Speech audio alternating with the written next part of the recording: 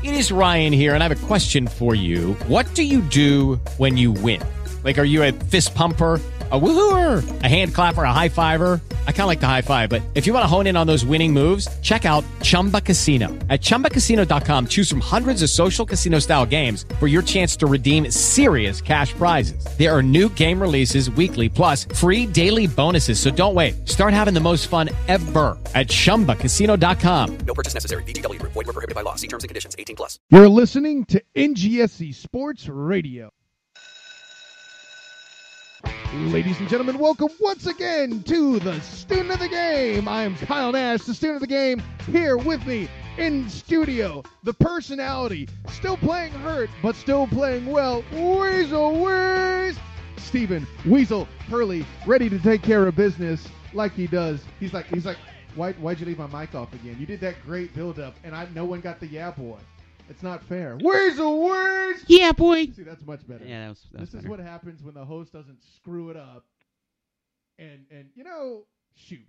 That's just my fault. I'm sorry, audience. I'm sorry, Weasel. Can you ever find it in your noble heart to forgive me? We're good. Move on. You're out here playing hurt, and I do that to your mic. Anyways, I don't know. Another guy who, though, showing the devotion to the show out in Sumter County, doing his thing, being the local hero, firefighter extraordinaire, Chris Rankin. What's up, man? Yeah, not a whole lot, man. Just do another day. You know, before we started the show, I heard something that I haven't heard from you or any Giants fan in a while, and that's excitement towards the start of a football game, because somehow or another, the Giants represent the most stable force in the NFC East. How does that feel? Yeah, it feels great. It's about time. It's been a couple of years since they've been like that, but yeah, another thing that's been a couple years since, your team is the one in the studio that's performing the best right now. I'm not counting the Steelers because technically they're your second team. I'm going by your primary team, Weasel. So before you counter with the Steelers, actually he could say that I mean, I don't have two teams, so I can't say this, but his two teams combined could be arguably doing as good as yours, mate. I don't know. This is getting confusing. Let's move on from that. Something quickly I want to touch on. Yeah, I know it's college football, but did anybody see the ending of the Michigan State game? Oh. Yeah. That's terrible. Weasel laughs and then says that's terrible. This is why I have you, man, because that's both extremes of emotion that you could get from that. If you were Sparty, is appropriate, and if you're Michigan, yeah, that's terrible. Kind of the start to what you should be feeling. I get that. I don't know. But, Chris, did you see the end of that game, Michigan State? yeah, I did. And it's funny because I mean, with that punter, when you drop the ball, you got to look at where you are on the field, how much time is left on the clock. If you were to just take the ball and just got sacked right there, there was like not even 10 seconds left, and the ball was at the 40. Yeah. 7 So seconds. you still have to move the ball up a little bit in order to kick a field goal to try to tie the game. Yeah. But, I mean, it's just the whole, like, you've been playing since you're, like, 8 years old, and you know the rules, all this stuff, and you got to just feel like where you are on the field and not trying to put the ball away after you drop it when you have, like, 8 guys in front of you. You just got to pick it up and just hold on to it.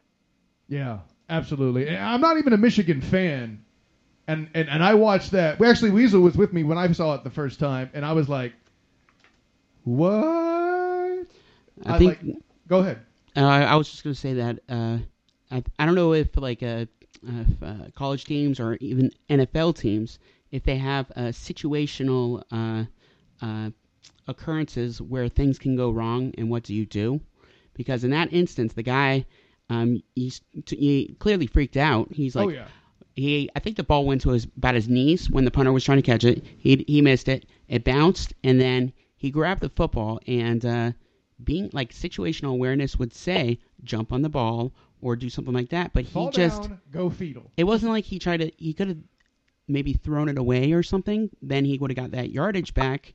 But it's just that he tried to kick the ball with like 3 guys in his face. Yeah, and right in his face. Yeah. I see so, what you did there. But the thing is people sitting at the comfort of their homes can say, he should have did this, he should have did that, which is, is ideal. But when the crap hits the fan and something like that happens, when the bleep hits the fan.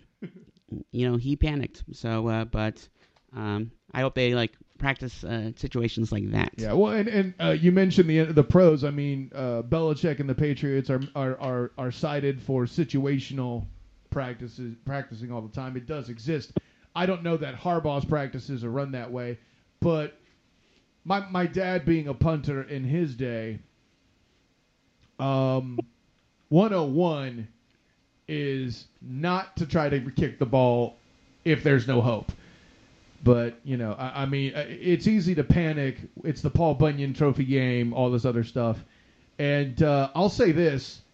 Michigan went from having a shot at a playoff spot were they to beat Ohio State to now being spoiler only. So, that it's just that's football, is how one play that shouldn't go a particular way changes the course of your entire season.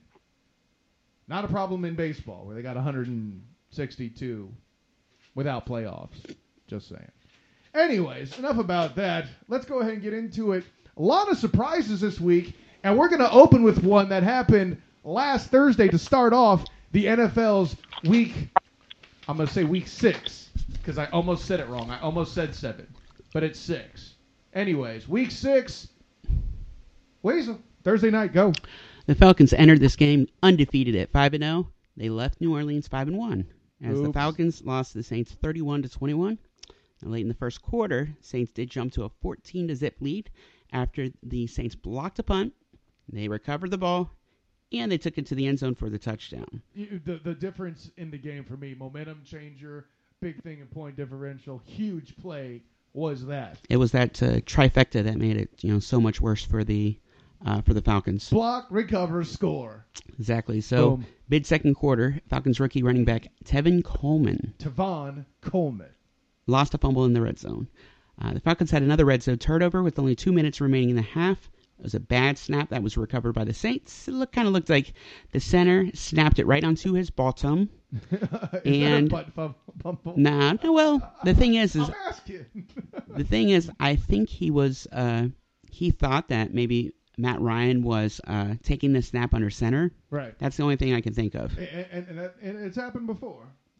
So Matt Ryan did finish 30 of 44, 295 yards, and 2 touchdowns. Not a bad performance. I agree, yeah. Pretty good. Late in the third quarter, you got to remember that was the center's first game playing center this year also. So, I mean, he was filling in for an injured center. So, yeah. Big with that money stat by Chris. Boom. Yeah. So, but late in the third quarter, though, the Saints went for it on a 4th and goal at the 2, and Breeze made a touchdown pass to veteran tight end Ben Watson. Wait, not Jimmy Graham? Oh, right. Yep. Right. Hey, other guys can do it too. To widen the Saints lead to 24-7, Watson had 10 catches, 127 yards, and a touchdown. Getting busy. It's been a while since he had numbers like that, but yeah, I mean, this is a guy who's basically in the twilight of his career, and the lack of defense that I've cited constantly, I think you guys have joined me in that, is made proof positive that a guy with as many years as Ben Watson is doing what he did in that game. Simply put. Yeah. Breeze was actually 30 of 39, 312 yards, and a touchdown. You got Saints running back Mark Ingram, 20 rushes for 46 yards and 2 touchdowns. Mid-fourth quarter, he had a touchdown that put the game out of reach at 31-14. One of the most productive running backs in the NFL, Falcons' Devonta Freeman. He had only 13 carries for 100 yards and a touchdown, but he also had 8 receptions for 56 yards and a touchdown. That's some clock punching. That's fantasy points. I know we don't talk about fantasy on this show, but when you have a running back that does both, pretty good. He's racking up the touchdowns this season. Both of those were in the fourth quarter. You also have Falcons wide receiver Julio Jones. I fixed it. I fixed myself. I did fix it to Julio. Oh no, see that's Julio the thing. Jones. His performance is shining so bright this year. You called him a jewel, EO. Yeah, that. Save Nash. No. It was his. He was like a jewel for the first 4 weeks or so. But, yeah. It's like for fantasy football, you just need a little more there. So we got 2 things here: are the Falcons overrated, and are the Saints legit? So I think I can take myself out of this conversation quickly by saying I've been saying the Falcons are overrated for weeks now. Chris, where do you fall? Yeah, they've been lucky in some games. Any game in particular you'd like to cite, Giants fan?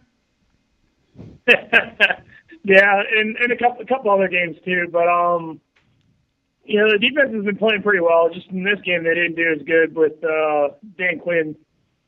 His style, how they have played recently. But overrated, yeah, they really haven't played many people either. So, I mean, yeah, I guess you could say that. So you just said their schedule is weak, even though it includes the Giants. Is that pretty much what I just heard you say? Well, it was the NFC. They played the NFC East. So, I mean, they beat the Eagles also. They beat the Eagles. They beat the Cowboys without Romo or Des Bryant. Without Romo or Des, right. And really should have lost that game. They beat the Texans and they beat the Skins. So, I mean, the only wins they've had against is all of the NFC East and then the Texans. And they needed overtime, by the way, to beat the Skins. Let's make sure that's clear.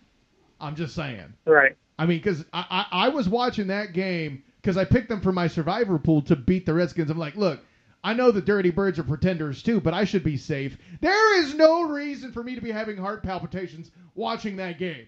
I think that's proof that they're not legit. I mean, right, Weasel? I agree. Okay, fair enough. Now, can anybody tell me where the Saints came from? What galaxy this is that they scored 31 points in the game after giving up that many to the Eagles and scoring less than 10, I believe it was. I get it. Now, actually, if you ask me, in this game, the Saints getting 5 sacks of one Matt Ryan, huge. I didn't think the Saints would get 5 sacks in one half of the season, let alone a single game.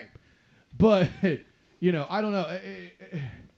Does anybody see anything that impresses you about the Saints? Does anybody know how they got that many points? Or is the Falcons' defense just that bad? I guess that's the pop quiz. Weasel, let me start with you on that.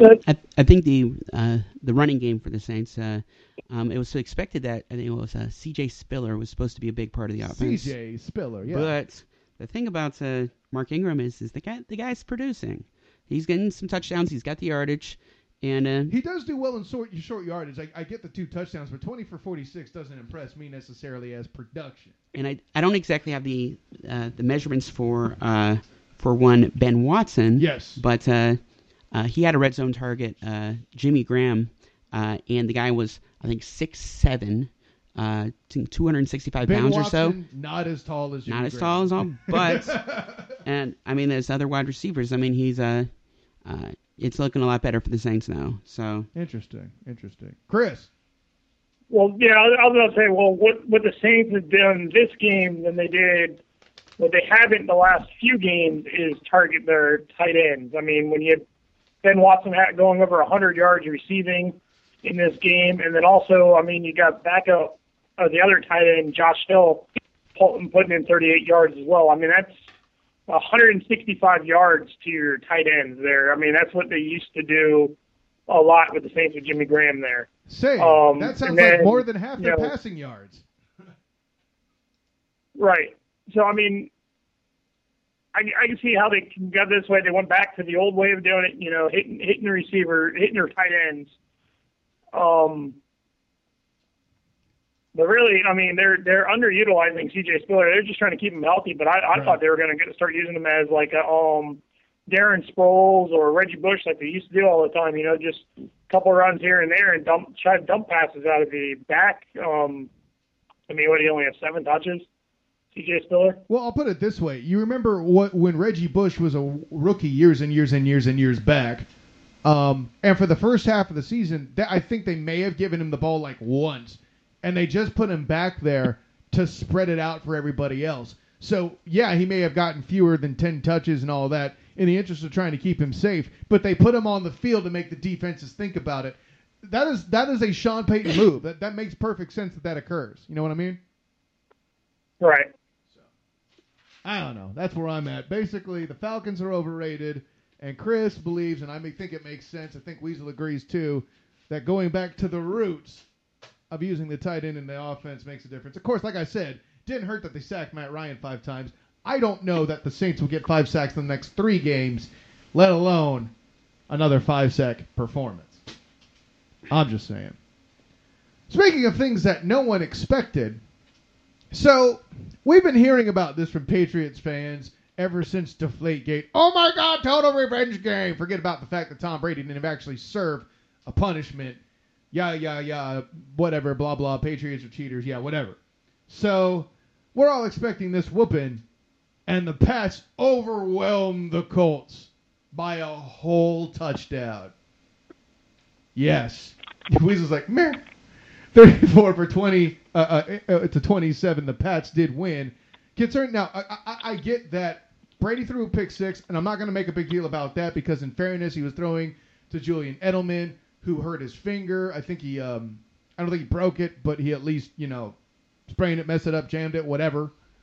And it looked pretty broken to me. Yeah, it looked freaky. I didn't know if the prognosis, maybe it was broken. I don't know. I didn't hear what the prognosis was. But I can say it was a factor in Mike Adams picking him off for the third time in his career. And then he took it back to the house. Then, on a call I hated, the Colts go for an onside kick. They recover it. But apparently now if you're an O lineman and your tummy is on top of the ball, that's considered possession. And so the Pats retain the ball. But the thing that really killed this game for me wasn't anything Tom Brady did. Granted, he broke 300 yards, had 3 touchdowns and an interception. And it wasn't Andrew Luck's performance that was a problem for the Colts, 30 for 50. Good God. With a bad shoulder, too, I might add. 312 for 3 touchdowns. And it was... So, the Colts attempted a fake punt, which is fine. But they come to the field with receiver Griff Whalen and safety Colt Anderson being the only two in the middle of the field. Griff Whalen lines up as the center with Colt Anderson looking to take the snap. The other 10 players shift to the right side of the field. Now, okay, you're trying to catch the Patriots offside or off guard or do something, with trickeration. If you're going to try to do something tricky with the alignment of your line, I don't think this is the team you want to pick, considering what they did in the playoffs to the Ravens, using guys checking in as eligible. I mean, right? They're versed here. They know the rules on the line. Okay, there's mistake number 1. Mistake number 2 is, because they were unfaltered, 5 guys stayed in the middle of the field. So that means it's Whalen and Anderson versus the 5 guys standing in front of them. And they still snap the bleeping ball. And I think he was pretty much close under center too. So it's kind of weird that you would do that snap, and the 2 Patriots guys that were right over him, they just barged right in and got him. It's like, here's a juggernaut. It's like, yeah, that didn't really work how they planned. But the crowning achievement, on top of all that, forget the field position given to the Patriots and all that, they go to the trouble to do this fancy formation and don't even get it right. They get flagged, penalties decline. Patriots go down the field and score, and virtually the end of the game. Now, granted, like I said, the Colts did close it to a single score, but with those 2 breaks handed to the Patriots that both led to points, I might add, I'm supposed to be impressed with this Patriots team in this alleged revenge game. Nah, I'm good. Being said, of course, the Pats are still going to be a force to be reckoned with. I mean, they got a very sound offense. Gronk is important to the Patriots' success on offense as Tom Brady or Julian Edelman. But I'll put it this way. I know the Steelers played them in Week 1, and Weasel, tell me if you agree. The Steelers played the Pats in Week 1. I think we would see a much better game in Week 11 between these 2 teams. Yeah, I think one thing that the Steelers defense that they didn't have for the past, they've had for the past, I guess, 15 years or so, is they had Dick LeBeau. And as the defensive coordinator, and I mean, that guy is, I mean, he's constant, and he gets, I mean, top five defenses, like, mostly in most of his years. So, but without him, the defense just looked kind of lost against the Patriots in that first week. And I think some of it was Gronk's going to the outside, splitting out, and I think a linebacker follows him for like one-on-one kind of coverage, and it's like, what are you doing type thing. So. Well, and you're talking about when they actually thought to cover him. I mean, I don't want to get too much in the Steelers now because they did plenty of stuff we have to talk about later in the week. But I think a lot of that was first week jitters. That's the point I made. Yeah, if they played the Steelers in week 11, they have Roethlisberger. This defense is playing like it's playing. Yeah, I don't know. Yeah. Everybody's better for it, and I think Weasel agrees. Weasel. Yeah, boy. Anyways. Next game on the list, the Dolphins, with their new coach, Dan Campbell, take on the Tennessee Titans. Oh, what fun it is to ride. Not really. This is my game, isn't it? Take it. Yes, it is. I'm saying that with a lament because it was honestly a boring game until you realize the anomalies that take place. The Dolphins won 38-10. That's surprising enough. But then they scored 2 rushing touchdowns? The heck? Lamar Miller, 19 for 113 on the ground with a touchdown. Compared to the Saints running attack, 18 for 63. Wait a minute. Let me get this straight. The Miami Dolphins ran for over 100 yards as a team and held their opponent to less than 100? Say, that sounds like improvement. Now, I was a guy that said I wasn't a fan of the Philbin firing. But right now, I can't argue, can I? I mean, shoot. Rashard Matthews, again, the top receiver for the Dolphins in yards, but Deion Sims and Jordan Cameron both contributed touchdowns. I mean, at the end of the day, the Titans just did not have enough in total offense. Mariota also threw a pick 6. He left the game early where there was a Zach Mettenberger sighting. But before he left, Mariota had a touchdown as well as the 2 picks for 219 yards and 21 of 33 on the day. Tannehill, 22 for 29, 266, 2 touchdowns, did have 2 picks. Neither performance particularly great, but Mariota did leave the game early. Sprained MCL appears to be the prognosis for that. Go ahead, Weasel. Okay, so about that sprained MCL. You got Ndamukong Suh was brought in to. I guess one thing is good as he was a dominating force with the Lions, and but I think Ndamukong Suh. I think at times he does have some dirty plays, and even after the play, he does some extracurricular stuff. Okay, but for this one play, it was. And this is where Mariota gets hit, right? Yes. I think what one Oliver Vernon he's a defensive lineman for the Dolphins. Right. I think he learned from, Sue may have gave him some pointers. Okay. Because Marcus Mariota. Inside information. Well, the thing is Mariota was back to pass, and you have Vernon that went kind of right for his legs. And so his knee bent back, and now he has a grade 2 MCL sprain. Right. Well, they're saying 3 to 4 weeks recovery. Right. And let me ask you, because I haven't seen, I saw the play when it happened, but I haven't seen replays or anything of it. Did you feel like there was intent there? I know that on ESPN, Ron Jaworski's, calling for the National Guard to get involved or whatever, but did you feel like this was an intentional dive at the quarterback's legs? From the angles that I see, what's going on is that I don't know if the guy was stumbling. I don't think he was pushed. Right. But right when after Mariota throws the pass, you see a defender. He's coming in. He's very, very low. And so he goes and he takes out the guy. It just looks like he took out the guy's knees. And, I mean, you have like a possible rookie of the year now that he's going to miss about 3 to 4 weeks. And I don't know if the refs called a penalty on it or anything like that. They did not. But one thing that the refs would call... Well, they did call a penalty. They called roughing the passer. Oh, they did. Excuse me. I didn't think they did. Okay, that's They did call it, and he dove towards the legs, but he dove before the ball was released out of his hand. But he hit him low, and they called it roughing the passer.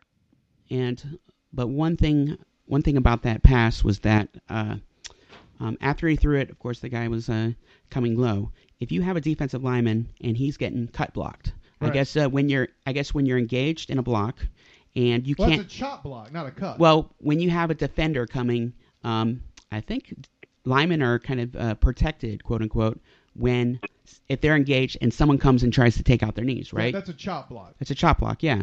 So the thing is Mariota was in the motion of a pass, and so you can call that a defenseless kind of stance, you could say. Let's not use that term, but I see what you're getting at. It's just, well, the thing is the guy's throwing, and anybody's free to take out the legs and stuff. But yes, he got the penalty. But the thing was, I think it was kind of dirty. So well, so here's the thing: the protections are in place. Both plays are considered illegal and not done, not to be done. What? Okay, so if this is indeed a dirty play, and I'm not saying it was or wasn't. Like I said, I haven't seen it enough. But what do you do to solve this problem? How do you solve for this? Do you suspend people? Do you fine people for this? I mean, what? It's tough proving intent and all, but correct. It's just it's the kind of play that I think a defensive lineman are kind of with a dirty mindset and stuff. The thing is he's like, okay, I take someone out someone's legs, I get fined $20,000. Their quarterback is now gone for 3 to 4 weeks. It's okay. Big deal. I mean, first of all, I see why you're doing it, but we can't find. Is it Oliver Vernon or Vernon Oliver? It's Vernon was his last name. Oliver Vernon. Oliver Vernon. We can't find him by association just because he happens to be Ndamukong Suh's teammate now.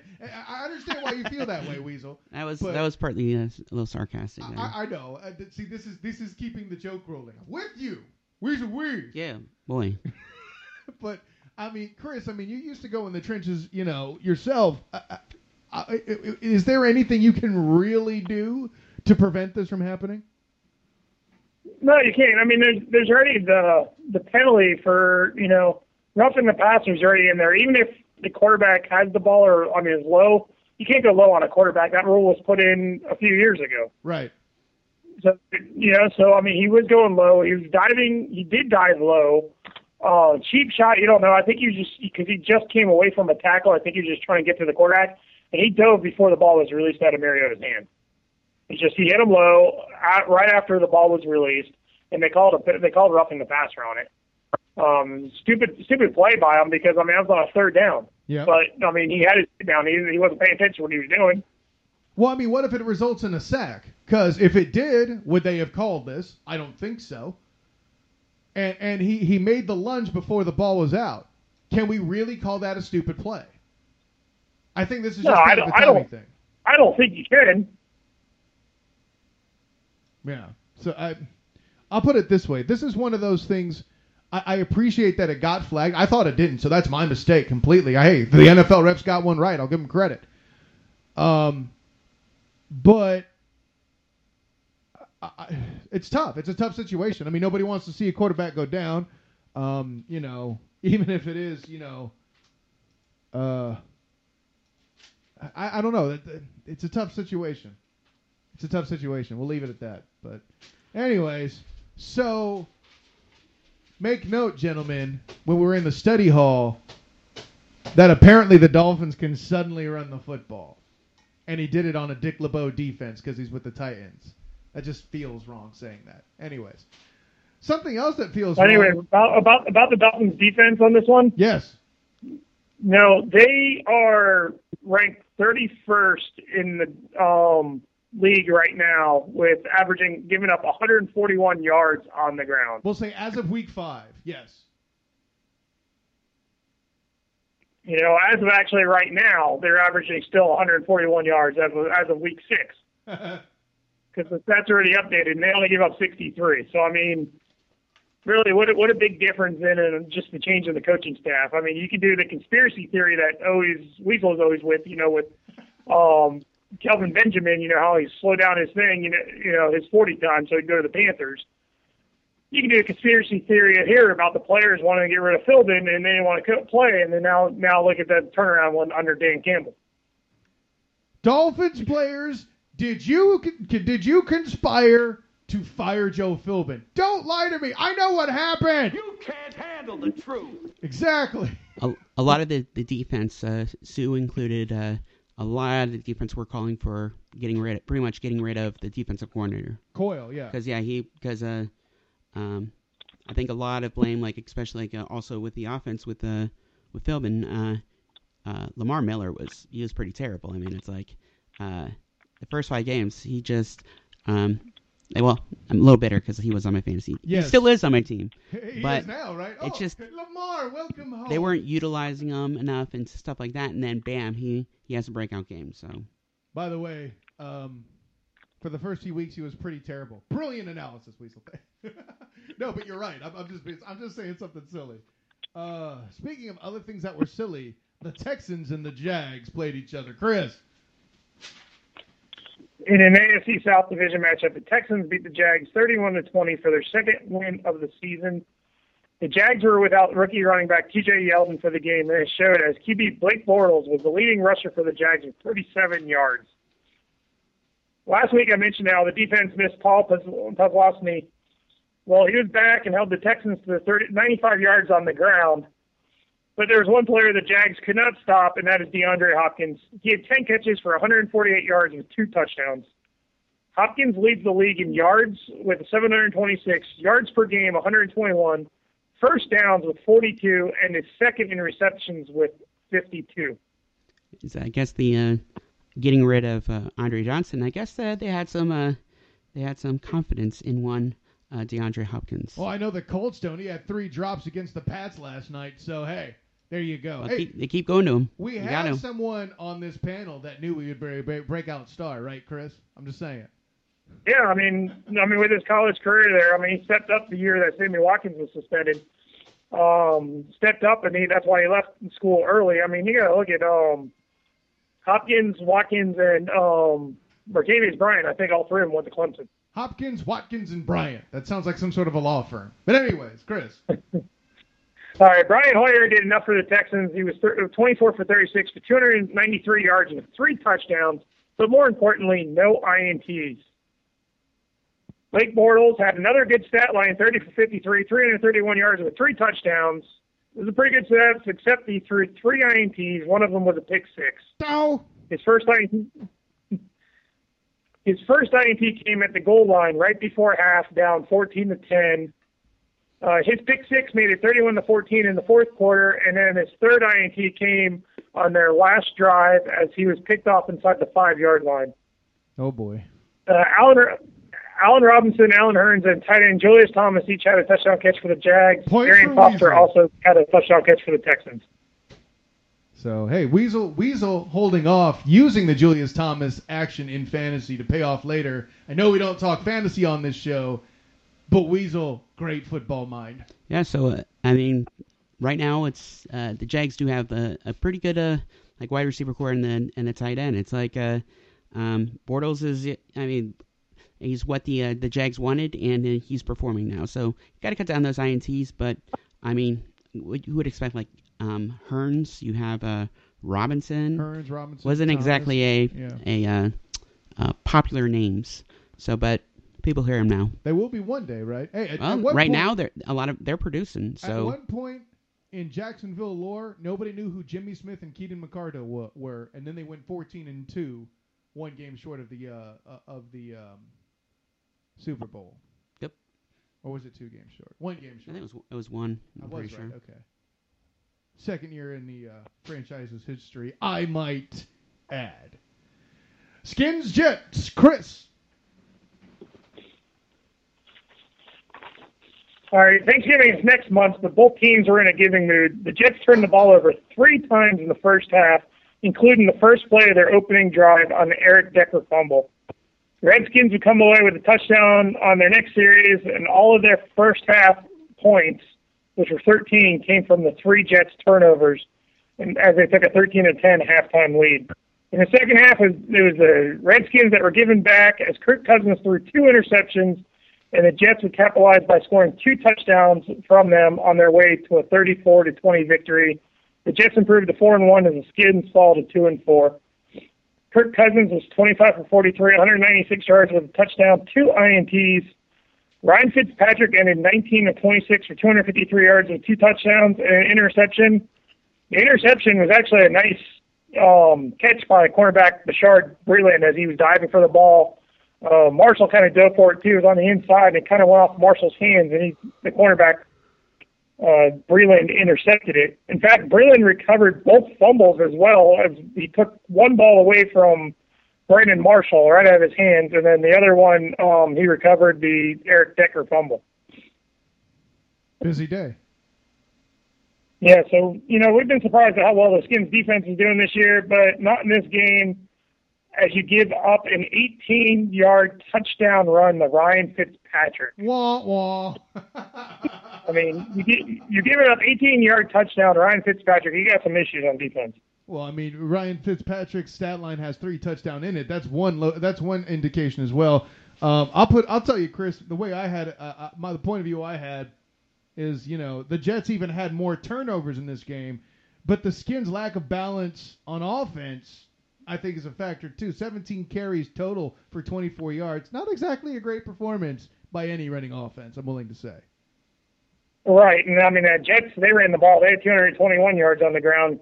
Chris Ivory had 146 of them with a touchdown, while Fitzpatrick ended with 31. Like you said, the Redskins, they had 34 yards, they had 2 yards to carry. So their running offense is non-existent the last couple of games. But the bright note for the Redskins was Pierre Garçon had a touchdown catch. Brandon Marshall had 7 for 111 with a touchdown. The touchdown came from a shoelace grab, and then he stiff-armed the defender and took it in. And Eric Decker had 59 yards receiving on 4 catches with a touchdown. I mean, difference in the game, really, the Jets poured on the yards. They had 474 to 225 for the Skins. And also the red zone, the Jets were 3 for 4, as the Skins were 1 for 3. A lot going on there. I mean, look, let's just put it this way. The Skins just have a whole lot of things to fix. I'm just hoping that Jay Gruden doesn't end up being the sacrificial lamb. I'm curious to see what will happen in the between him and the RG3 drama, so to speak, all the drama there. Okay, yeah, I'll put it that way. Pop quiz, gentlemen. Chris, you first.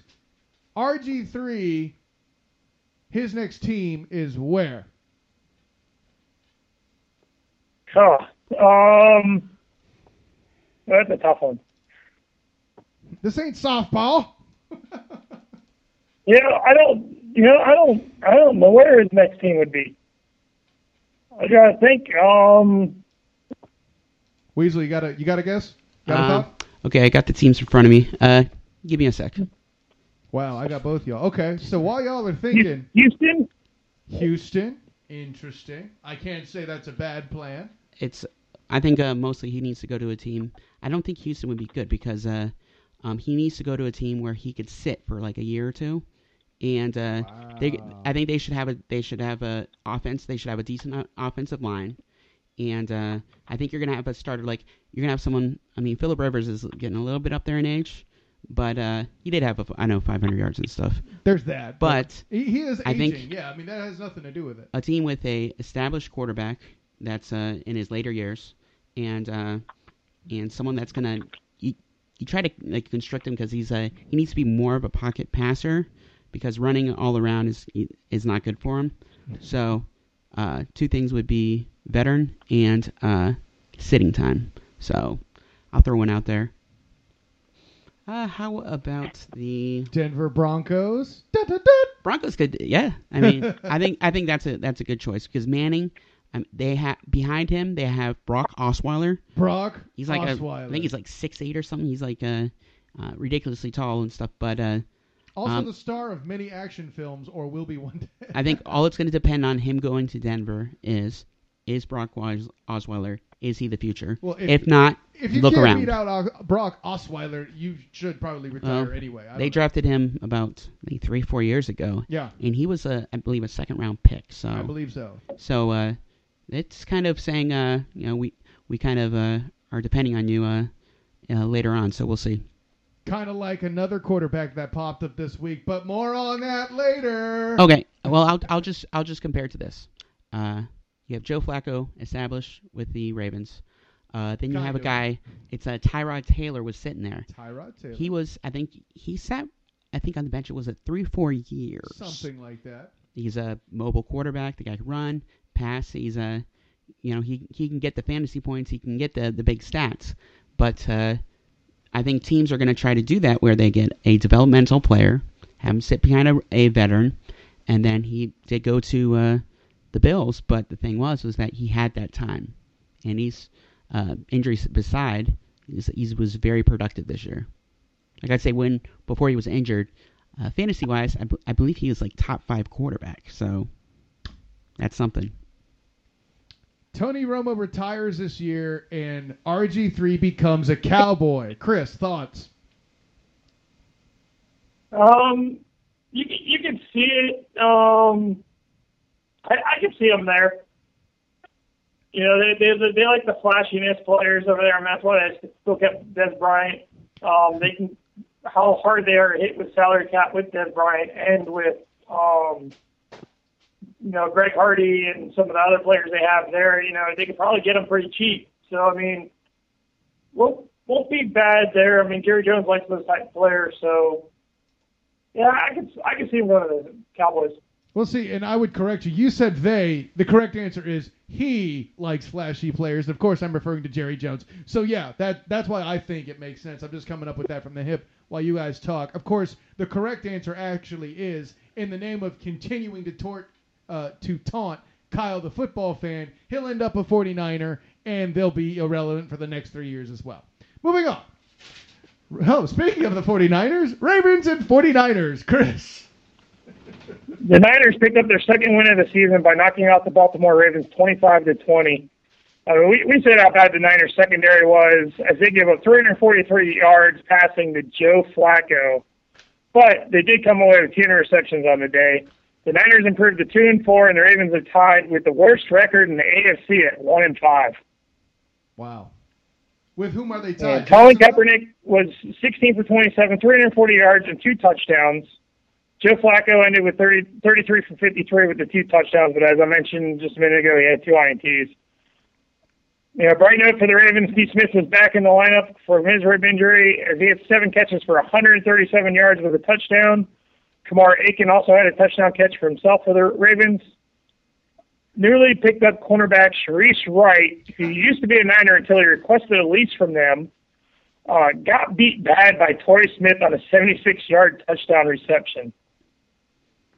Torrey Smith finished with 96 yards. Anquan Bolden had 5 catches for 102. Both of those players right there used to be a Raven. Talking about bad secondary for the Niners, how bad is the linebacking core for the Ravens? As fullback Bruce Miller had 3 catches for 89 yards. One of them was a 52-yard catch as he just ran straight down the middle of the field, and everyone was like, oh, look, there goes the fullback. Bruce. That's some UCF alumni love right there. Thank you, Weasel. Bruce. Well done. Well done. And both teams are bad in the red zone. As the Ravens were 1 for 3. The Niners were 0 for 3. The difference was the turnovers, as there was 2 for the Ravens and none for the Niners. Yeah, and also Quentin Patton recording his first NFL touchdown, one of the touchdowns as well for the 49ers. I got to ask this, guys, and you just said it in passing. First of all, I never thought I would hear the term how bad is the Ravens linebacking core? That's not supposed to happen, and yet it has. But has anybody else noticed that for the past 2 weeks, Colin Kaepernick has had good passing numbers, and you haven't heard a word?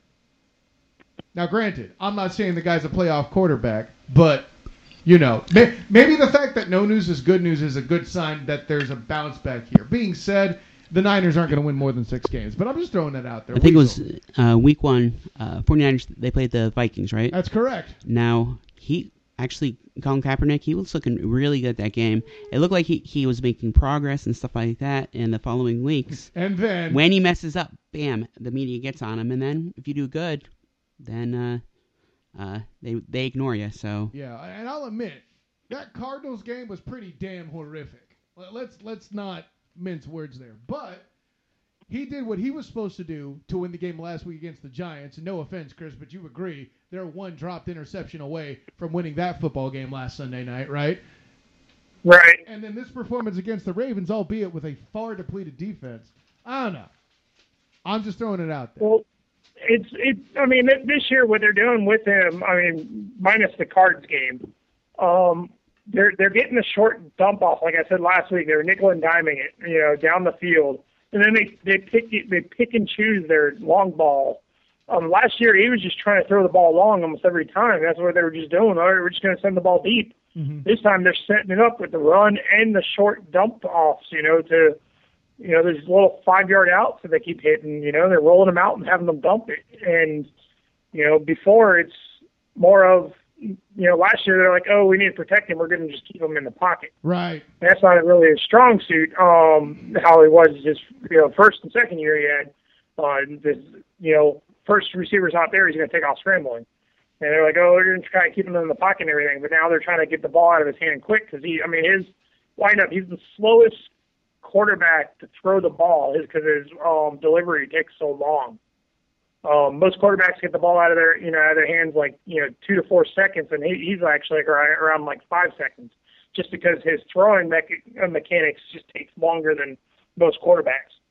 So with them doing these short passes, it's actually helping him with the long ball as well because they're setting up the defense for it. Also, if you have a quarterback with a slow release and you're keeping him in the pocket, not a good plan because then he can't buy the time. So there's that too. Excellent stuff there. Loving it. So yeah, something else that everyone else is amazed by when it comes to excellent stuff, the performance of the Cincinnati Bengals this season. They are officially 6-0, franchise's best start, as they beat the Buffalo Bills. Now, I'm not saying this is an impressive win, as Tyrod Taylor did not take the field starting. It was indeed E.J. Manuel. He went 28 for 42 with 263 yards, a touchdown, and an interception. Not so much a bad game, but so also did we see LaShawn McCoy, a.k.a. Shady, 17 for 90 on the ground with a touchdown. Did do a decent job in his return, but the Bengals running game was strong. I have to do it as a group because Jeremy Hill and Giovanni Bernard both did good jobs, respectively. 28 for 112 on the day was the Bengals running core. Giovanni Bernard with a touchdown. But hey, whenever we talk Andy Dalton, I have to remind Weasel that this isn't a playoff game. See, I beat you to it, right? Yeah, you got it. This isn't a playoff game, and he did well. 22 for 33, 243 yards and 3 touchdowns for Andy Dalton.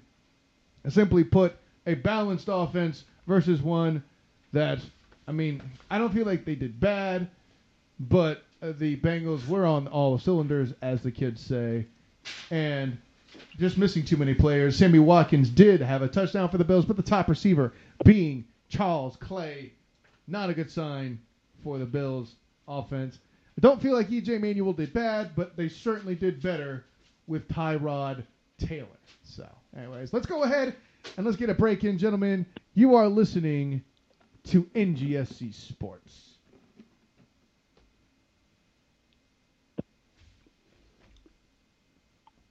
You're listening to NGSC Sports Radio. Hear us live on ngscsports.com, where you can get awesome analysis for all things sport. Or check out our podcasts on iHeartRadio, Spreaker, iTunes, TuneIn, and much more. For our latest videos, head to NGSC Sports YouTube channel. Follow us on Twitter at NGSC Sports and like us on Facebook. NGSC Sports. We never stop.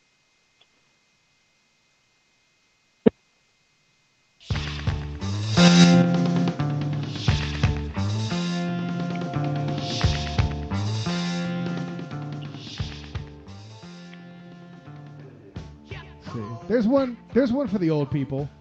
I know this is a cover, but I don't know. Chris, you know who this is, right? Yes, I do. So, Weasel? Nope. That's okay. It's not hip-hop. I feel you. Weasel Weez! Yeah, boy. But tell the people who it is, Chris. Or you cannot do that. If that's what you don't want to do. You don't want to tell the people it's Aerosmith? I was thinking that. I don't know. Maybe Chris is on mute. I don't know. But that's okay. I'm here. What? Oh. Well, fine. Yeah, that was the Beatles. No, that was Aerosmith covering the Beatles. So close. Yeah, right. So close. Anyways, you know what else was so close? The Chiefs and the Vikings. Weasel. The Chiefs lost the road game against the Vikings 16-10 last week. Chiefs running back Jamal Charles. No. He tore his ACL and was untouched on the play. He's out for the season, so that stinks. Not only for the Chiefs, but for the NFL. Agreed. So the first touchdown of the game was late in the second quarter by the Vikings. Teddy Bridgewater for the Vikings threw one to Kyle Rudolph. He's kind of pretty much for fantasy. It's like he'll get like 1 or 2 points, but once he gets a touchdown, like 8 points, 9 points. But the thing is receptions, he doesn't get enough at all. Rudolph, the hard-nosed tight end. Don't you dare hate. Hey, it's not hating. I'm just saying that Rudolph's pretty talented. It's just that getting 2 to 3 catches a game is like. Hey, we don't talk fantasy on this show. Well, Bridgewater finished 17 of 31, 249 yards, 1 touchdown, but did have 2 INTs. Running back Adrian Peterson, relatively quiet, with 26 attempts for only 60 yards. Got him. Yeah, well, up 13-0 late in the third quarter, the Vikings defense stopped the Chiefs on a 4th and 1 at the 6-yard line to keep the Chiefs scoreless. Big play there. Early in the fourth quarter, Vikings up 13-3 once Bridgewater overthrew wide receiver Mike Wallace, and it was intercepted. No! Vikings rookie wide receiver Stephon Diggs.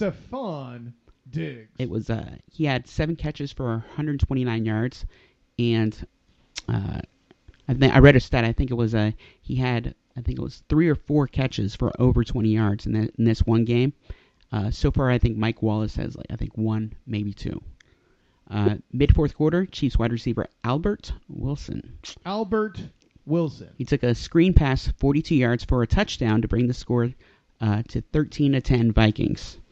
Alex Smith finished 22 of 37, 282 yards, and a touchdown. One of the Chiefs running backs looking to claim the starting spot is Charcandrick.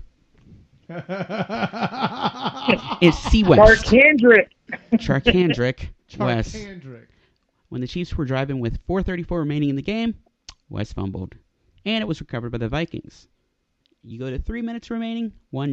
Teddy Bridgewater went deep, going for Mike Wallace. Tipped, intercepted. I see a theme. Yeah.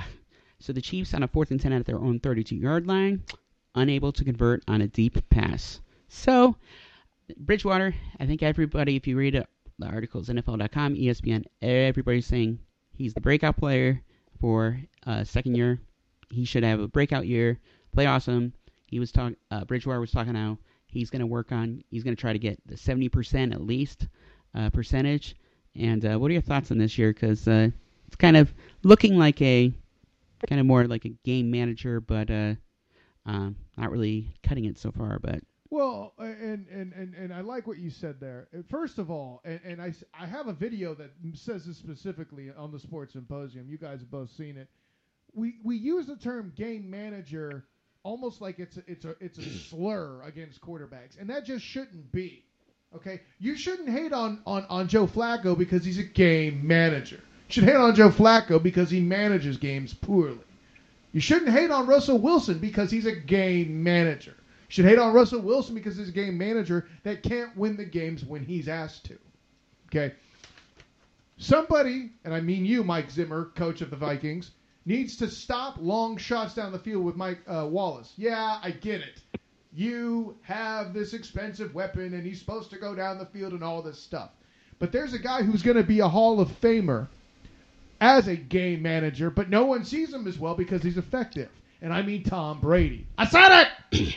I said it. The whole thing with Mike Wallace, I agree with. It's just going downfield with him. It's like you go into the game with the mindset, we want to throw the deep ball to Mike Wallace, stuff like that. Right. And it's the thing was especially on the second interception that Bridgewater had, he threw it up there for Mike Wallace to get, but that's not the kind of pass you get to him. Right. He needs to. He's like the speed demon type thing. It's a timing route. And you have to pretty much you launch it to him, overthrow, and for only Deshaun can get to it. Mike Wallace to get. It's just the problem is that it's turning into at times jump balls, and which means they're forcing it. Kind of forcing it, and that's not how he gets his touchdowns. Because Big Ben was one of the best. Big Ben, he launched passes to him all those seasons. He's still one of the best. Yeah, well, Mike Wallace, not the best. Like I'm saying. I see what you did there. But Big Ben would launch him, and the thing was, only Mike Wallace is the only one that gets it. The only one that can catch it. It's just he can't throw up jump balls with him. So maybe it's part of it's Bridgewater's. Go ahead. No, that's because Big Ben can throw the ball deep and Teddy Bridgewater can't. I mean, that's one of his knocks on his saying draft that profile. since his college time. He cannot throw the deep ball. He's good at short, medium passes. He's good at throwing the ball down the middle, like medium length passes down the middle. He has some zip on it. It's just when he tries to throw the ball deep, he puts too much air under it. And Big Ben can throw the ball deep. That is why I believe that one rookie wide receiver, Stephon Diggs. He was. I think he made. It was 3 to 4 catches over 20 yards, and it was like a kind of an intermediate kind of pass. It was not a bomb, but it was still. It traveled about 15, 20 yards type of things, and he got him seven times and 129 yards. So boom. So it's just the forcing it kind of thing. One Sammy Watkins would want that. He complains to the media about it, but it's just I think Mike Wallace needs to cut it down the length of the routes, but you got to surprise him sometime. Oh yeah, well, and that's what the point of game management is. It's not like you have an all-time great running back in your backfield. Oh wait, see what I did there? Yeah, I thought you might. So, anyways. Credit to the Vikings defense, though, in that game. 3 for 12 were the Chiefs on third down. So, there's that. Chargers, Packers. Chris, I believe this is you. Yeah, two pass-happy offenses.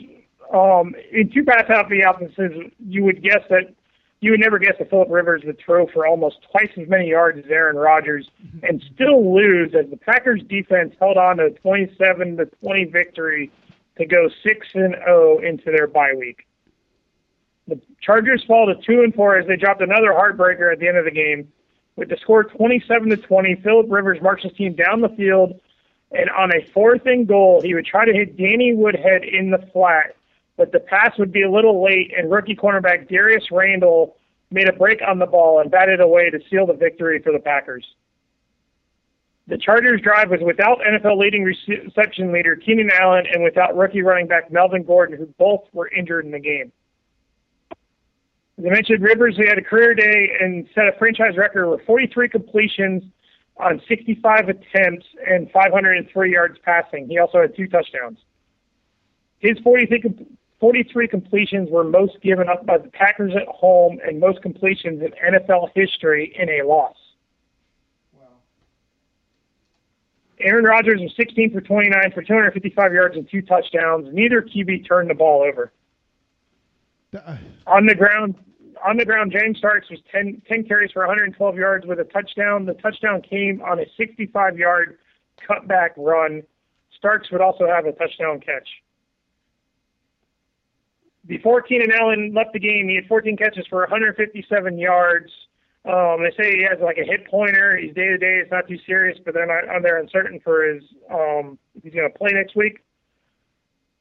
Malcolm Floyd and Antonio Gates both had 95 yards receiving, and tight end Ladarius Green and wide receiver Dontrell Inman both had a touchdown catch for the Chargers. For the Packers, Jeff Janis had 79 yards receiving, and James Jones had a touchdown catch. This is his 5th game this year with at least 1 touchdown. I was about to say, you better say another touchdown catch. Right. The Chargers outplayed the Packers. They just fell short. Melvin Gordon did fumble the ball. That led to the Packers. It did not lead to any points for the Packers, so it wasn't really much of an outcome because the Packers punted on that one. But the Chargers were 2-6 in the red zone. The Packers were 2-4. And then the Chargers had 16 more minutes of possession. Just had too little too late at the end of the game. Right. Well, I mean, we talk so much about red zone percentage on this show. And 2 for 6 in a 7-point loss, I think it's a factor. Just a little bit, And I'll say this. While the Packers as a team didn't look as impressive as they normally do, it's games like this where, Rodgers doesn't necessarily go out and put up the 300 yards you expect. You don't really have Jacob Lacey. He doesn't look like he's at full strength yet. But then Starks comes in, breaks 100 yards for you on 10 carries, and, oh, by the way, catches a pass for a touchdown as well. Then the defense comes up, makes that big play late to prevent Antonio Gates from scoring. I mean, this is the kind of stuff Super Bowl contending teams do. And for people who want to try to tell me that the Packers aren't the best team in the NFC, put the pipe down. Weasel. Got a serious question here. All right. So you got one Eddie Lacy for the Packers, Lacy, running back. And you have one James Starks, backup running back for the Packers. Correct. Now, Lacy for many, and he was a first-round pick. Okay. By many in fantasy football. Okay. Does it sound right, or do you think it would be stupid to possibly drop Lacy in favor of Starks? No. Not yet. It's too early in the season to go that desperate, I think. Chris, what do you think? Yeah, you don't drop Lacey because then someone else picks him up. It is early in the season. He's usually more of a mid-November to December running back. That's where he usually gets most of his yards when some of the defenses are banged up and they just get tired by the end of the season. That's where most of his workload usually comes in the last couple of years. Also having games against the Lions, another game against the Bears, and I think the Vikings game still have yet to happen. That will be a place where Lacey would get production too, possibly. I could see your logic, and if Lacey's injury were more severe, I would agree with you. But it's too early in the season to make that move, I would think. If you have them both on your roster, I wouldn't make that move quite yet. They're still kind of handcuffed. And with that in mind, this is why you have a handcuffed player, is when a Lacey goes out, you put in a Starks, he gets them numbers because the Packers offense is what it is. Make sense? Yep. Boom.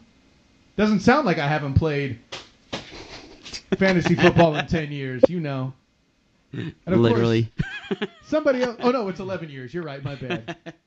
But speaking of somebody you haven't seen play in a long time, Michael Vick came in to replace one Ben Roethlisberger and has for the past 3 weeks done pretty well.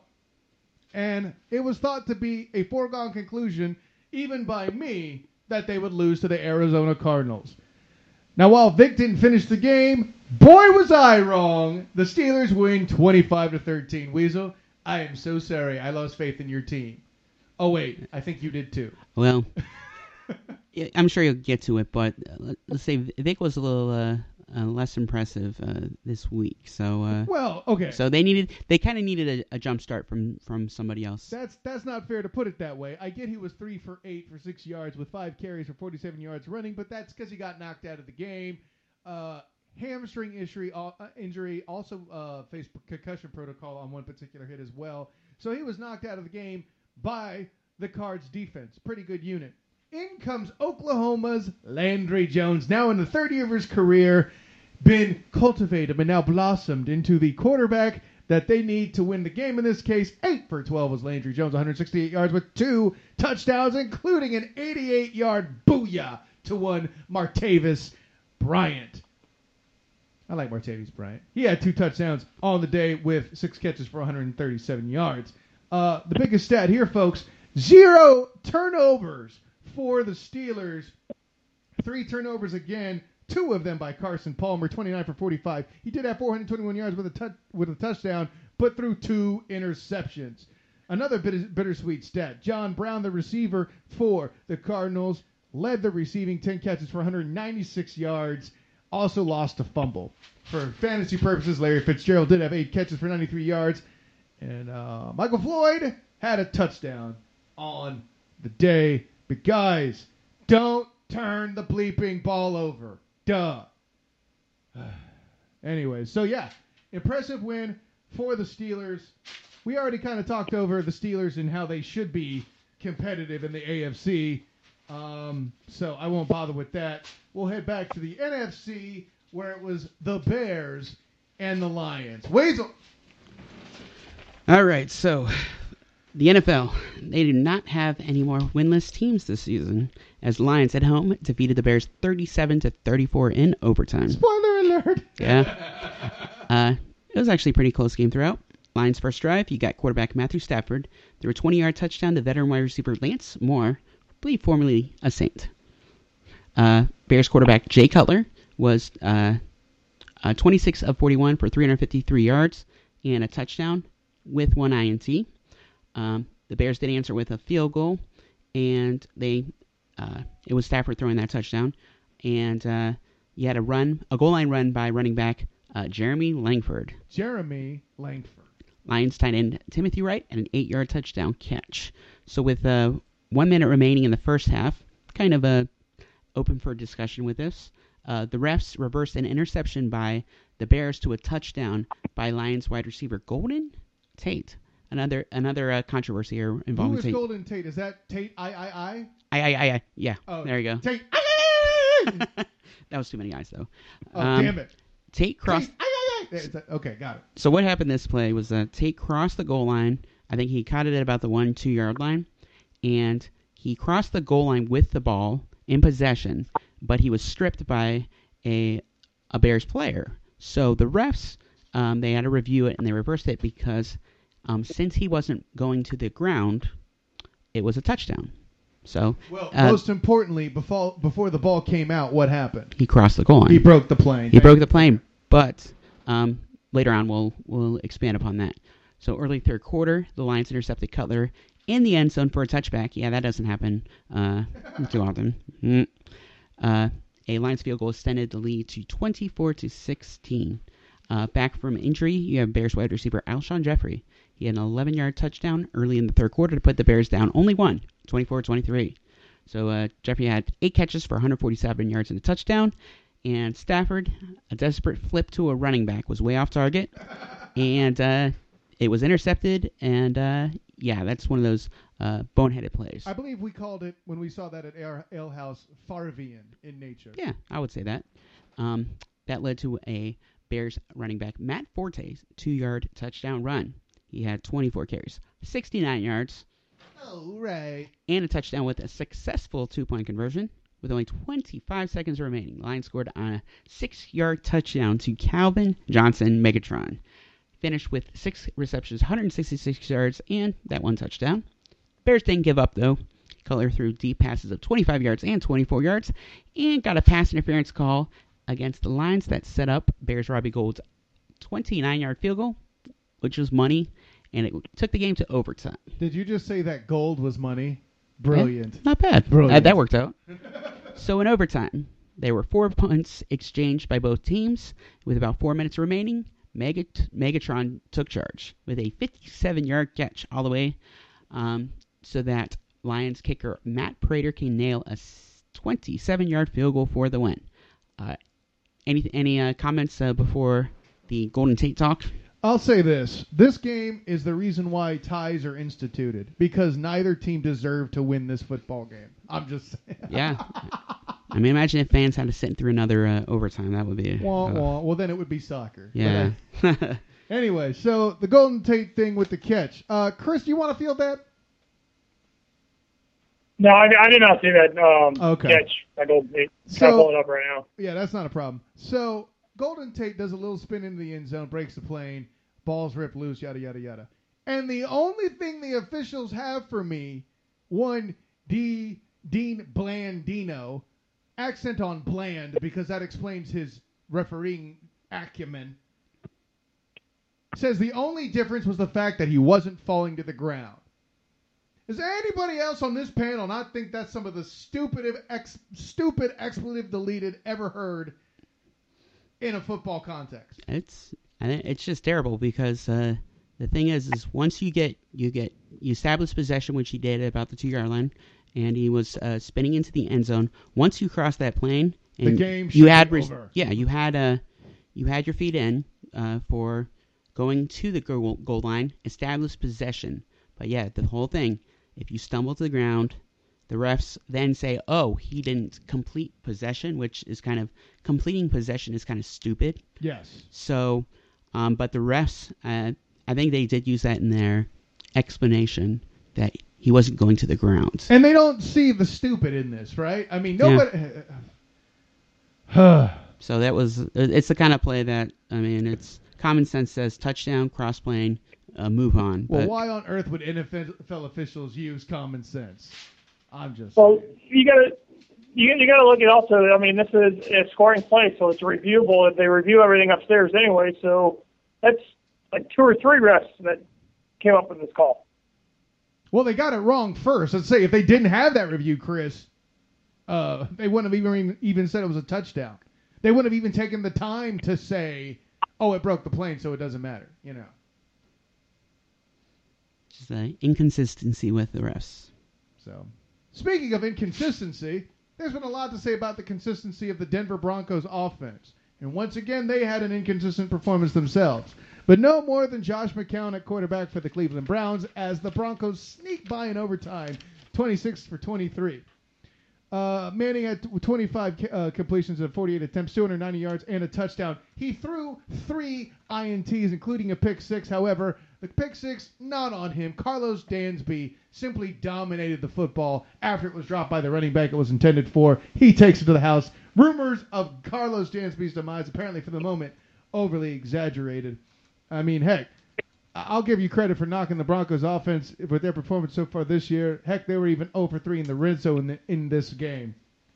On the ground, though, Ronnie Hillman himself had 20 carries for 111 yards, while the entire Browns running core went 33 for 109. Not a bad performance, but Ronnie Hillman obviously making a bigger impact and help keeping that offense balanced. So later on in the game, in overtime, Manning threw an interception, but the Broncos defense got the ball back, and then he sets up the game-winning field goal. I mean, hey, we'll put it that way. That's just the life the Broncos team has been playing this year in this season. Demaryius Thomas had 10 catches for 111 yards, while Emmanuel Sanders had 4 catches for 109 with a touchdown. Travis Benjamin had 9 catches for the Browns for 117 yards. And their tight end Byridge, continuing to perform, had 2 touchdowns on the day.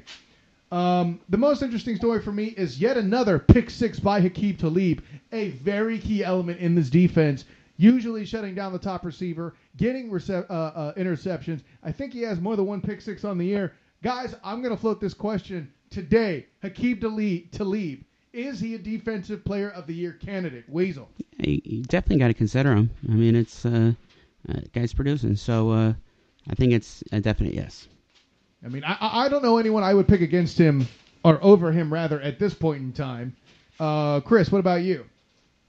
Yeah, he's a candidate. The only problem is with corners and everything like that, they're a little more harder to claim for defensive players of the year because, I mean, realistically, they go by sacks and sack numbers all the time and tackles and everything like that. You don't get too many pass deflections and everything and interceptions, game changers, because a lot of people don't see those stats. So, well, that's as a candidate, yeah, for him to win it, I'm not sure. I mean, this year, really, there's no players sticking out for sacks and the defensive changing either. So that's all I'm saying. Hey, look, just because the press doesn't pick them doesn't mean we aren't great football minds that will do better. The same thing that picked J.J. Watt as the MVP in trifecta on this show. Boom. What you gonna do, Weasel? I'd say there's a on Yahoo. There's a writer, is Delton Delton. I kind of like, he does I think it's called Mostly NFL Notes. And he just has various facts and quotes from all the games. Keyboard, yeah. So one of them that I found pretty interesting is that Demaryius Thomas, considered, I would say by many, it was like a 2nd round pick in fantasy, maybe 3rd round. But he was supposed to be, one of the top in the NFL. Right. I think he got paid like one too. Right. Targeted 75 times this season, 1 touchdown, and I think all throughout the season he's having a bunch of drops. He has drops. He has some good yardage numbers though. I'll grant. And there's also a C.J. Anderson. Got that right? You did. And I had to ask because the thing is that he's been missing lately. He's been missing, but Ronnie Hillman, he's picking it back up. So with Manning, I think it's it's kind of has the kind of year that they're winning, but I never heard this before for a Broncos team, but the defense is mostly winning those games for him. Is that a Tim Tebow drop you just made? Yeah. Oh yeah. Oh, and I think Tebow's I think his touchdown to interception ratio was about. I think he had 12 touchdowns and 6 INTs with some rushing touchdowns also, but it's just I think some of the wide receivers aren't helping him, but I don't know. Maybe this could be Peyton's last year. Oh, I definitely think he's going to retire after this year. I'm sure we'll talk about it more. But hey, Weasel, you know one stat Tim Tebow didn't get? 6-0. Moving on. Well, what's his record though as a starter in his second year? Not 6-0. Mm-hmm. Just saying. Anyway, the Panthers and the Seahawks. Look, I'm not going to go through some preamble. The Panthers went into Seattle, and they won. I told you this was going to happen. 27-23 were the Panthers. I said it. Don't just smile at me, Weasel. I said it. Anyways. See, when you laugh like that, I have to tell them you're laughing. It's radio, not TV, bro. I see what you did there. That was for you, radio audience, so you know Weasel's laughing. Speaking of something that was funny, Cam Newton, 20 for 36. He had 269 yards. All right. 2 touchdowns on the ground as well, in addition to a touchdown pass. Did throw 2 interceptions, but threw the game-winning touchdown to Greg Olsen when the Legion of Boom had a miscue and a miscommunication, leaving the tight end relatively wide open. Guys, I don't care what the defensive play call is. I'm not covering Funchess. After all, he had 3 drops in the game up to this point anyway. Why? What? Everybody! You should put the entire Legion of Boom on Greg Olsen in the fourth quarter, especially with under 2 minutes left. I'm just saying. Uh-oh, I just dropped my notes. Anyways, I'll just go from my head.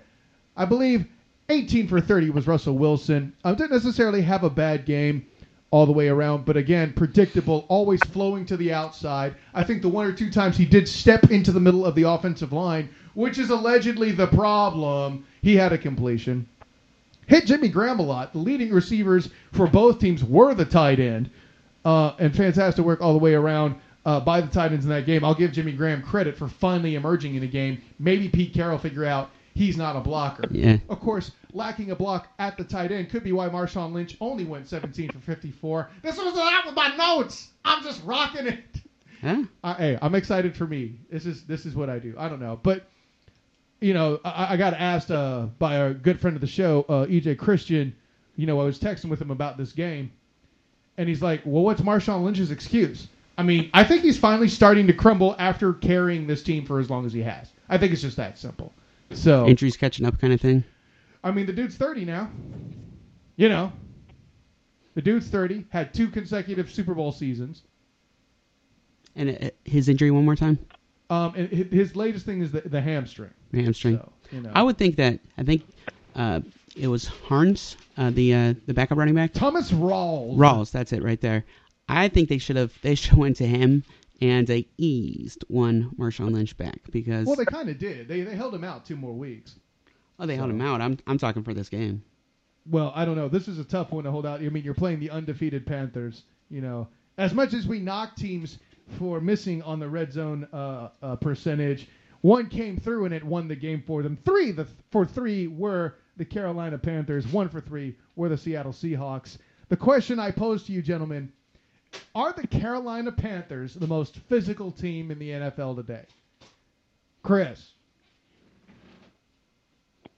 I'd say so because I mean their defense plays pretty well.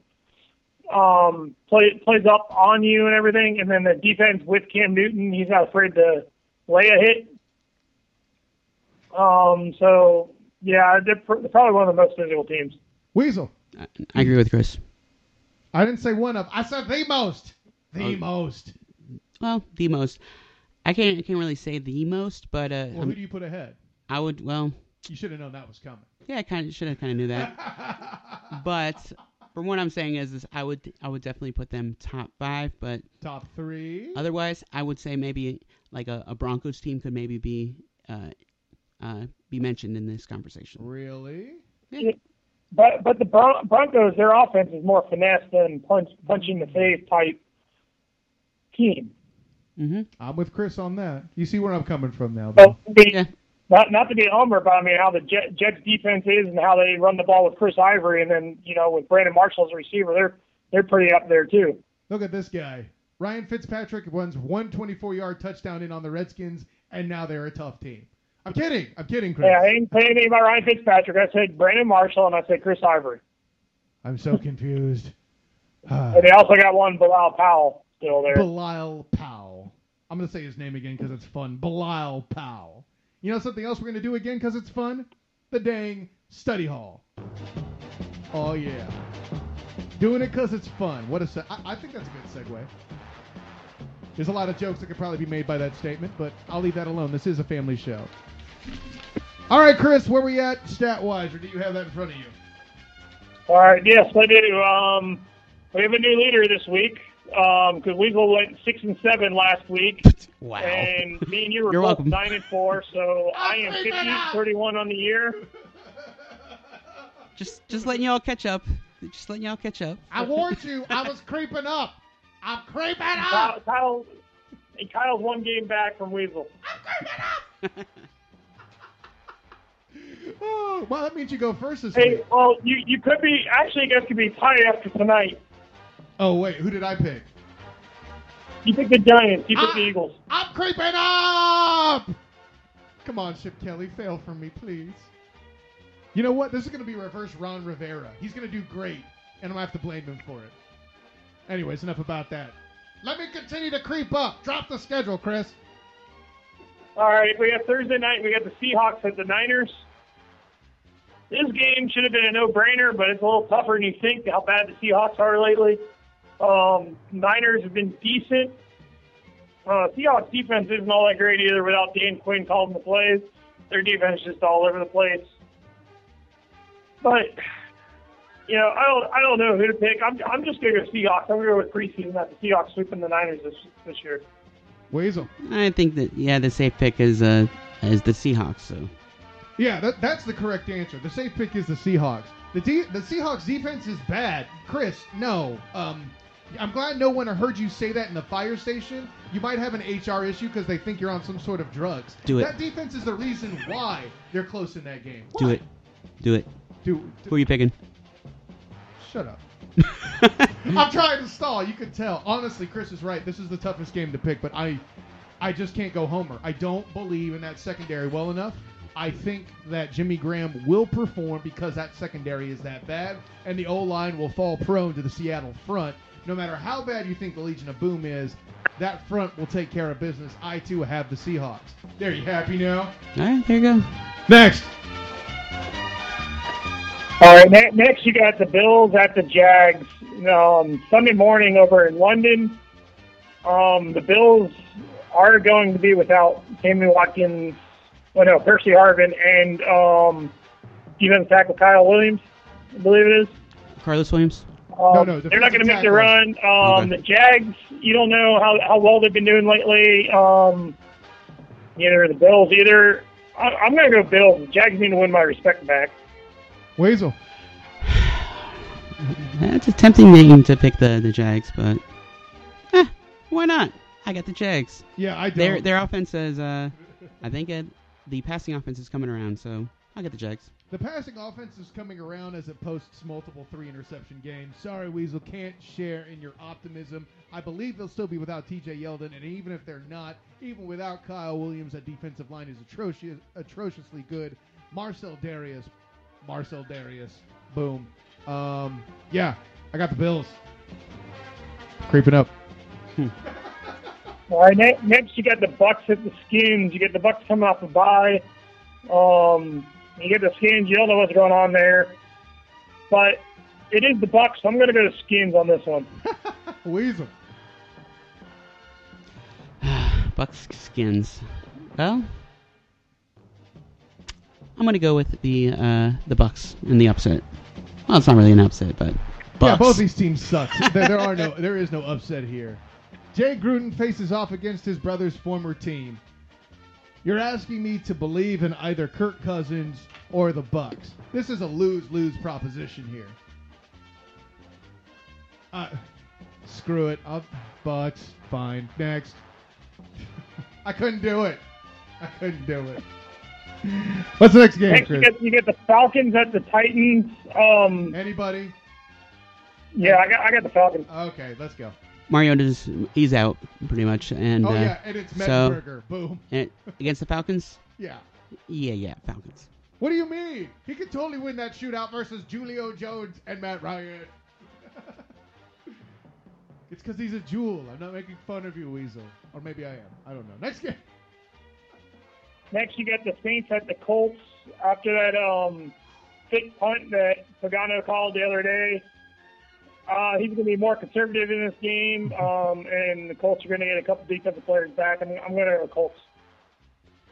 I agree with going with the Colts. If they wanted to win, they should have started Hasselbeck, but I guess Andrew Luck did okay that game, so I'll go for the Colts. I'm glad it's radio and not TV, because all I have to do now is me throwing something at you to make a sound. What are you thinking? See, now, before I'd have to actually do it, it would be awkward in a video setting. But anyways. Hasselbeck. Stop it! I'm a cop, you idiot. I'm Detective John Campbell now. I would pick the Colts, but I can't because their defense is bad. Yeah, I got the Colts. I got the Colts. What am I thinking? The Saints' defense is worse. Moving on. All right, next you get the Vikings at the Lions. I think it was a fluke last week with the Lions winning against the Bears. It was the Bears. I'm going Vikings on this one. Yeah, definitely got the Vikings this one. Fine, Homer. Okay, so the Vikings take the field and lose the game on the strength of Teddy Bridgewater throwing 3 interceptions. No, I don't even believe that. 3 interceptions because they're trying to force it to Mike Wallace. And even if that happens, the Vikings defense will clean up. I'm not worried about it. Adrian Peterson does what he does again against the Lions. I have the Vikings. Next. You got the Steelers at the Chiefs. Anybody? Even though, they're not sure if Big Ben will be back this week or not, even with Landry Jones, Steelers just have too much for the Chiefs. The Chiefs don't have any offense, so I'm going Steelers. I'm Steelers. Okay, come on. How bad, Alex Smith, are you when we're this confident in Landry Jones? It's not that Alex Smith is bad, I think. It's Jamal Charles. Let's be real. They miss him. The Steelers, well, they won't. Boom. Next, you got the Browns at the Rams. It's the Browns. I'm going the Rams.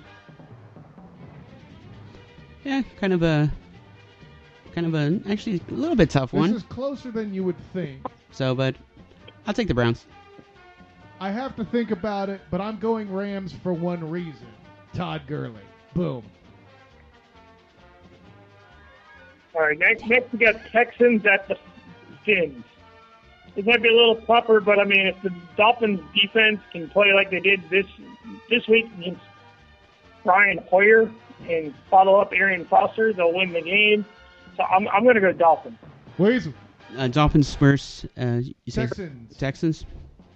Dolphins, it looks like they're kind of getting their crap together, so I'll pick Dolphins. Yeah, welcome to the bandwagon, punks. I said this last week. How can I not say it again? Sure, they're playing against J.J. Watt, my boy, but if you can't score points, you can't win football games. I, too, have the Dolphins in the trifecta. You have an AFC East rivalry. You got the Jets at the Patriots. This game's going to be a little tougher than some people would have originally imagined at the beginning of the season, how well the Jets have been playing. But it is the Patriots and Gronkowski, so I'm going to go with the Patriots. Weasel. I like the corners chances for the Jets. So Revis and Cromartie, good point. Yeah. So I am going to go with the Jets because their offense. Wow. I believe it's Chris Ivory. He's actually having a pretty darn good season. That's true. I will pick the Jets. Weasel, I know this will be a closer game, and I will give you props. I admire you for being that brave. But my response is this. I'm creeping up. I got the Patriots. Next, you get the Raiders at the Chargers. Chargers, how well they played against the Packers. I think that'll carry over this week, even with or without Keenan Allen. Keenan Allen hip pointer, he should be back as long as he can just nurse that a little bit. I'm going to go Chargers. Weasel. Okay, I think the Chargers last game, you had one, Phillip Rivers, 500 yards.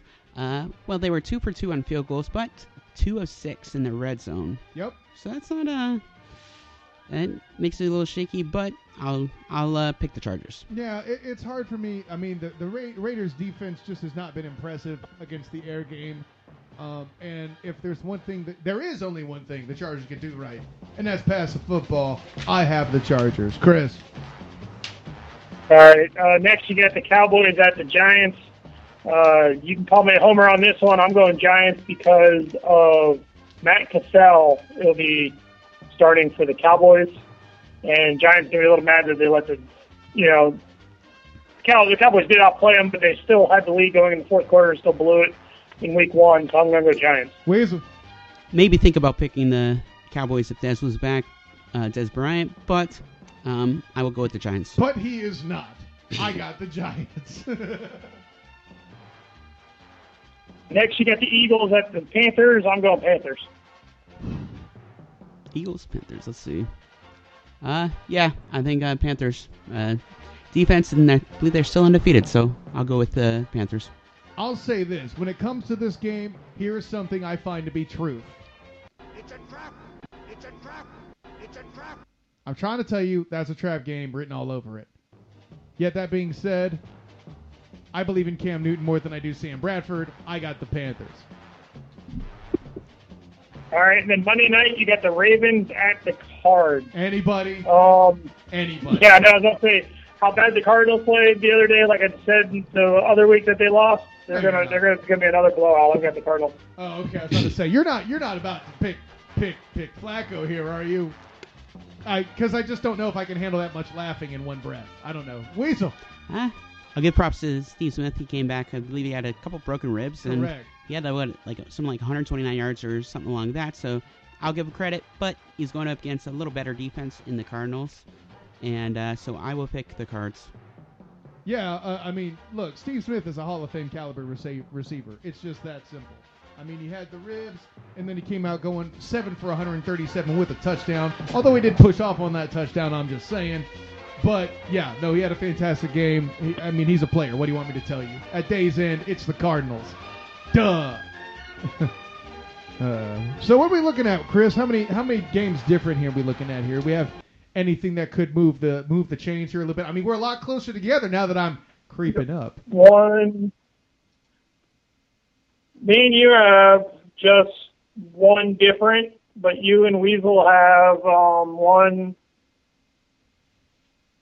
two games different. Watch it be, yeah, it's an even number, so we'll cancel out again. Damn it. Whatever, I'm creeping up. Shut up. Anyway.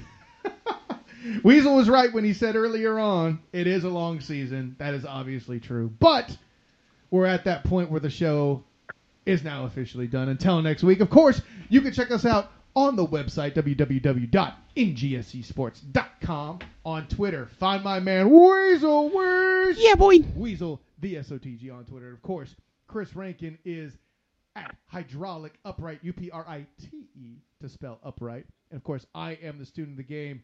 You can find me on Twitter at the SoTG. Check out also the NGSC Sports YouTube page. You can check out the Sports Symposium. Haven't gotten a new video up yet, but one is in the works. So rest assured on that. But hey, hit the classics. Figure out that whole game manager thing I was talking about. Trust me, it's a smart episode. Anyway, until next time, everybody, class dismissed.